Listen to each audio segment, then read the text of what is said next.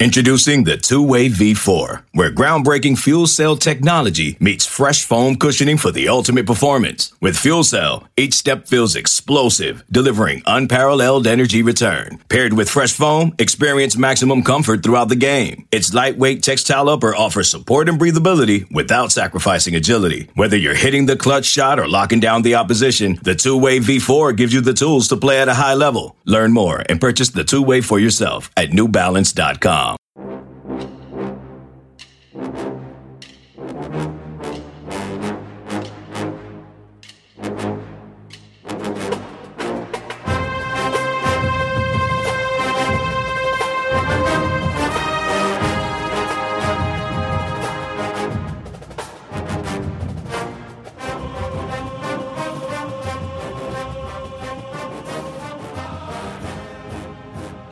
Good morning, Bucknutters. Welcome to the Bucknuts Morning Five here on Friday, January 17th, 2020. I am Dave Biddle. Very happy to be joined by Jonah Booker for his usual Friday visit. Jay Book, let's start with the Jahmyr Gibbs situation. Then we'll get to a lot of the interesting comments from Ryan Day about the 2020 team later in the show. But focusing on Jahmyr Gibbs, we've talked about him so much on the show. He was set to visit Ohio State this weekend. He's actually going to come up tonight. You know, it's going to be a Friday, Saturday visit. The Jahmyr Gibbs visit has been called off. Just what do you make of this situation, Jay Book? Yeah, I was a little surprised that they called it off at the last minute here. I mean, it was an official visit that they had been working on for some time to try to get him up there to Columbus, but I kind of suspected something was up. Ryan Day was asking his press conference earlier this week in regards to the numbers, and he in the running back position, and he kind of threw it out there that they probably wouldn't bring someone else in because of the numbers were so tight. So just with that, I thought he was just kind of playing coy, but looking back at it, it makes sense now. Obviously, Gibbs is a very, very talented prospect. I know a lot of people have some angst in regard to the Ohio State recruiting the running back position. They must feel really good about the room that they have, as well as adding Mayan Williams to that room. So I think as for Ryan Day, sometimes you have to make the really tough decisions. It came down to a situation where Ohio State refuses to oversign, and they're not going to cut kids. So the way things have shaken out, they just felt like the numbers weren't going to work out in their favor here. Yeah, you touched on it. I mean, the current running back room, you look at these guys, Master Teague, he's going to have first crack at being the starter, you would think, being the backup this year, this past season, and looking good. Everybody's down on Master Teague now by the way he finished the season. It's like, he looked really, really, really good for most of the season. I'm certainly still high on Master Teague. There's things he can get better at. Obviously, his straight line speed's good. His lateral quickness can get better. I get all that, but I still like Master Teague a lot. I want you to comment on that. And some of the other guys in the room, Marcus Crowley's coming off a knee injury. They're kind of hush-hush about it. Sounds like probably he had some type of surgery on his knee, but it sounds like he will be ready by the start of camp, if not earlier. Steele Chambers is a guy they like. They were able to redshirt Steele Chambers. And Mayan Williams, maybe people are sleeping on him a little bit. Just your thoughts on if you think Master T can be a starting running back and the rest of those guys. Yeah, I thought it was interesting just going back to Ryan Day's press conference, because there was so much that was said during that conference, and he was, once again asked about the running back position, and he was kind of saying, yeah, that is a position that we need to see what those guys are going to be able to do. He acknowledged that Master T didn't look as great against some of the top-end competition in there. Obviously, J.K. got the bulk of the carries. The thing that you want to see is what Master Teague is going to look like when he's getting the lion's share. Anyone who's, knows football, plays football, knows that if you're going in there in spot duty and only getting 5 or 6 carries, it's really, really hard to find your groove as a running back. The times that, Master T did get in there, he showed some flashes. Obviously, you have to take into consideration he got in there in a lot of mop-up duty, and he was running over a lot of the opposing team's second stringers as well. But I think Master Teague is going to be obviously a serviceable running back. I think he'll definitely be a 1,000-yard running back. But I have to tell you this, Dave, earlier this week, I had a 30-minute phone conversation with Randy Wade, Sean Wade's dad, and we've become good friends, through Twitter or whatnot. And we were just talking about the team in the spring and some of his kids as far as Marcus Crowley and Tyreek Johnson that comes from the Trinity down there in Jacksonville. And Randy Wade is really, really high. Obviously, he has his bias because of Crowley, but he thinks that he has the potential to be the next star here. And we talked about the kind of Master Teague's running style where he's more of a straight line guy. And he said, watch, trust me, once Marcus Crowley gets healthy, he's going to be the guy that gives you that element as far as the running back position, who's going to be able to make people miss in the open field. And he told me, he goes, Marcus Crowley was absolutely dominating top competition down there in Florida, and he was slept on. The guy has shown that he has the ability to be a premier back. The thing that you have to take into consideration is he was just doing that as a pup. His body really hasn't developed, and once he really develops and he develops that strength in the lower body that you need from the running back, he's going to be a heck of a prospect and a heck of a running back for the Buckeyes. He definitely looked good. He looked good as a true freshman when he was in there. He was the state player of the year in the state of Florida. We all know how talent-rich that state is, so I love it. And Randy Wade, if you're listening to this show, thank you for if you had anything to do with Sean coming back, thank you very much. Even if you didn't, thank you for raising such a good young man. We're happy to have Sean Wade back for another year in a Buckeye uniform. Let's just start right there. I feel like Ohio State made out as well as they possibly could have, J-Book, as far as losing guys early to the pros. There's no way. We all knew that Chase Young was going to leave early for the pros. We all knew Jeff Okudah was going to leave early. I'm talking before the season started. J.K. Dobbins, we all knew he was going to leave if he had any type of good year. Turns out he had a marquee year. Only losing 3 early entry guys, that's as good as we could have hoped for. Absolutely. If you look at it, Ohio State roster was pretty much loaded with a lot of freshmen and sophomore, and that a lot of those guys that were upperclassmen there as far as the juniors are concerned, like you mentioned, losing 3 guys. Usually you see a mass exodus from Ohio State's roster, especially in a season where they make it to the playoffs. So I think Ohio State made out well. Obviously there's going to be some holes that need to be filled from those upperclassmen, those guys that left early in the seniors, but just getting Sean Wade back in the fold is tremendous. You're talking about having a whole entire new secondary, but you're able to bring back a guy who's going to be a first-round pick at the cornerback position.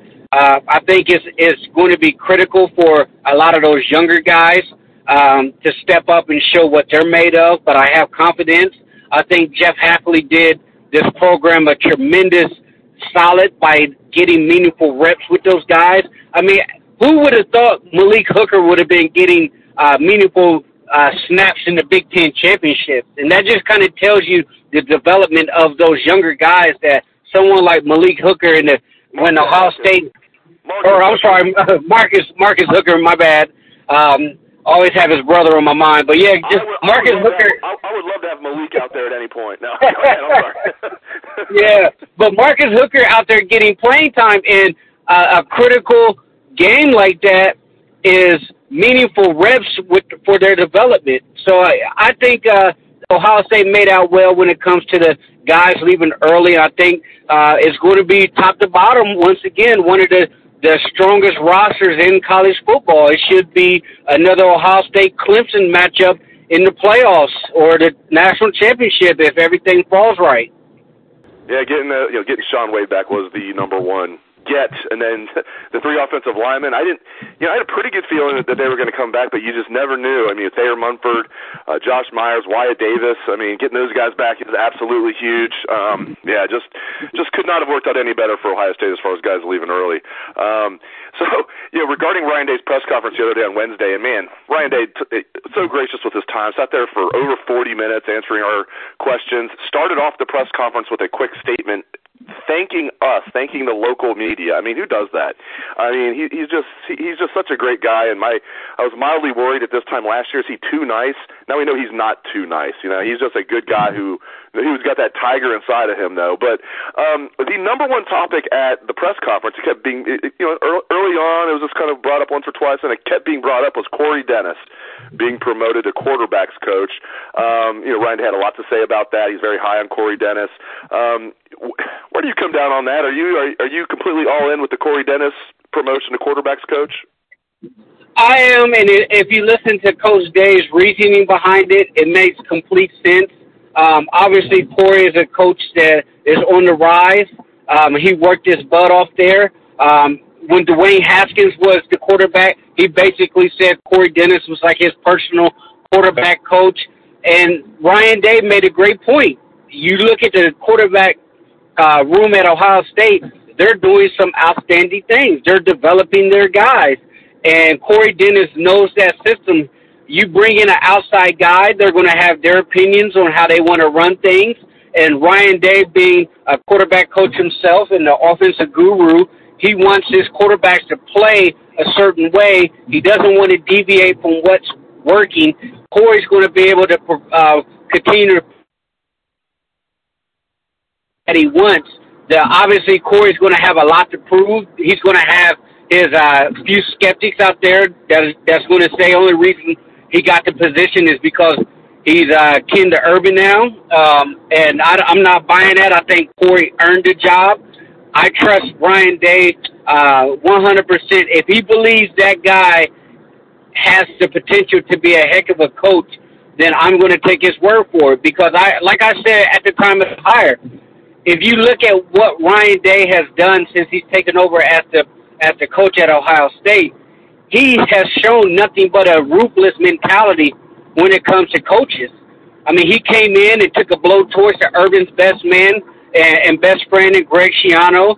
He's not afraid to call people out, in a respectful manner, but at the same time, he's not going to put up any BS from his assistant coaches. So if you're not going to get the job done, Ryan Day has no qualms about sending you packing.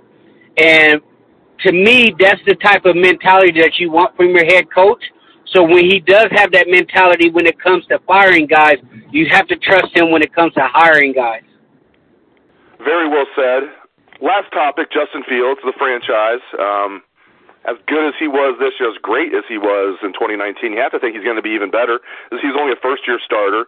Now he's going to be, not only is he going to be a second-year starter, but he's in the same offense, with Ryan Day, who does such a great job designing the offense and, developing quarterbacks. And and I don't know how much better Justin Fields can get, but you have to think he's going to get better in year two.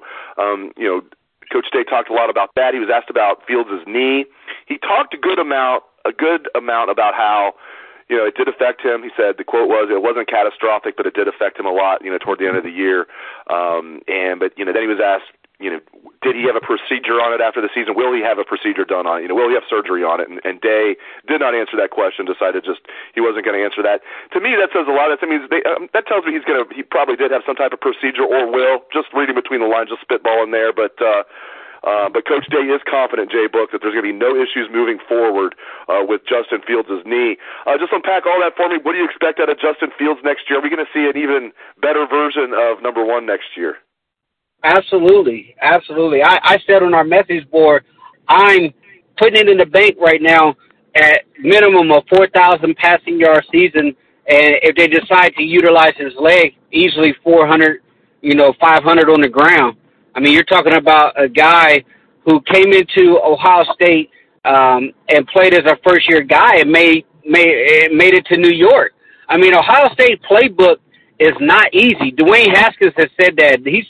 Dwayne Haskins said pretty much it took him a couple years to really get a grasp of what Ryan Day wanted to do schematically. And Justin Fields, came up here and participated in spring football, and even Fields said that it took him pretty much until fall camp to kind of really get his mind around, what they were trying to do as far as concepts and how to read the defense amongst those concepts.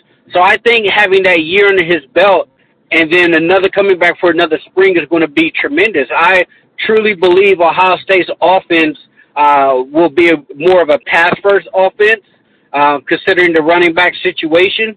With J.K. Dobbins, you had a 2,000-yard running back. I don't think Master Teague is going to get those type of carries that J.K. had as many carries. I think he'll get some, and the younger guys will get some touches. But I think a lot of those carries that J.K. would have had will now be distributed to the passing game, especially when you look at the wide receiver position, because I look at the wide receiver position as one of the strongest position groups on the football team. They're the most explosive unit when it comes to speed and the potential for big plays. And you look at the way Justin Fields threw. I mean, the thing that really caught me off guard in Ryan Day's press conference is he said pretty much leading up to the Big Ten championship, Fields wasn't even practicing because of that knee. If Fields didn't have the drops in that Fiesta Bowl, you're talking about a guy who didn't even practice throwing for 400 yards against the number one pass defense in America in Clemson. And then he put up another, 299, 300 against Wisconsin in the Big Ten championship.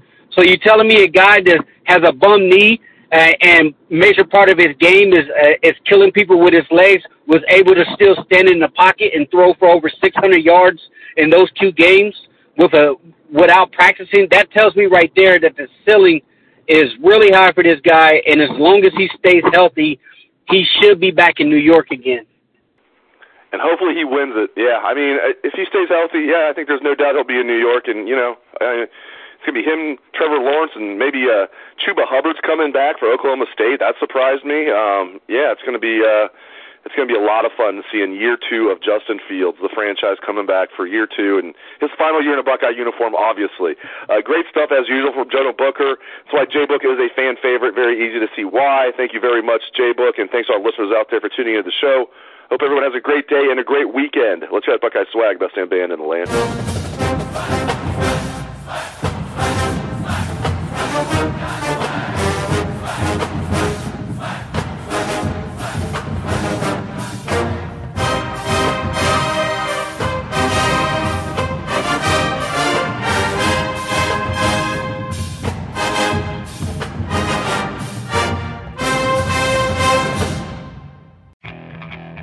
Okay, picture this.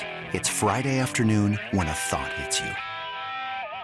I can waste another weekend doing the same old whatever, or I can conquer it. I can hop into my all-new Hyundai Santa Fe and hit the road. Any road. The steeper, the better. Because my all-new Santa Fe is available with H-Track all-wheel drive, so I can hit the trail without a worry in the world. Heck, with 3 rows and best-in-class rear cargo space, I can pack the whole family in with all our gear. We've got available dual wireless charging for our phones, so we'll never lose touch with civilization, and we won't lose touch with the primordial power of Mother Earth. So which is it? Waste the weekend or do something a little more epic? And conquer it in the all-new Hyundai Santa Fe. Visit HyundaiUSA.com or call 562-314-4603 for more details. Hyundai, there's joy in every journey.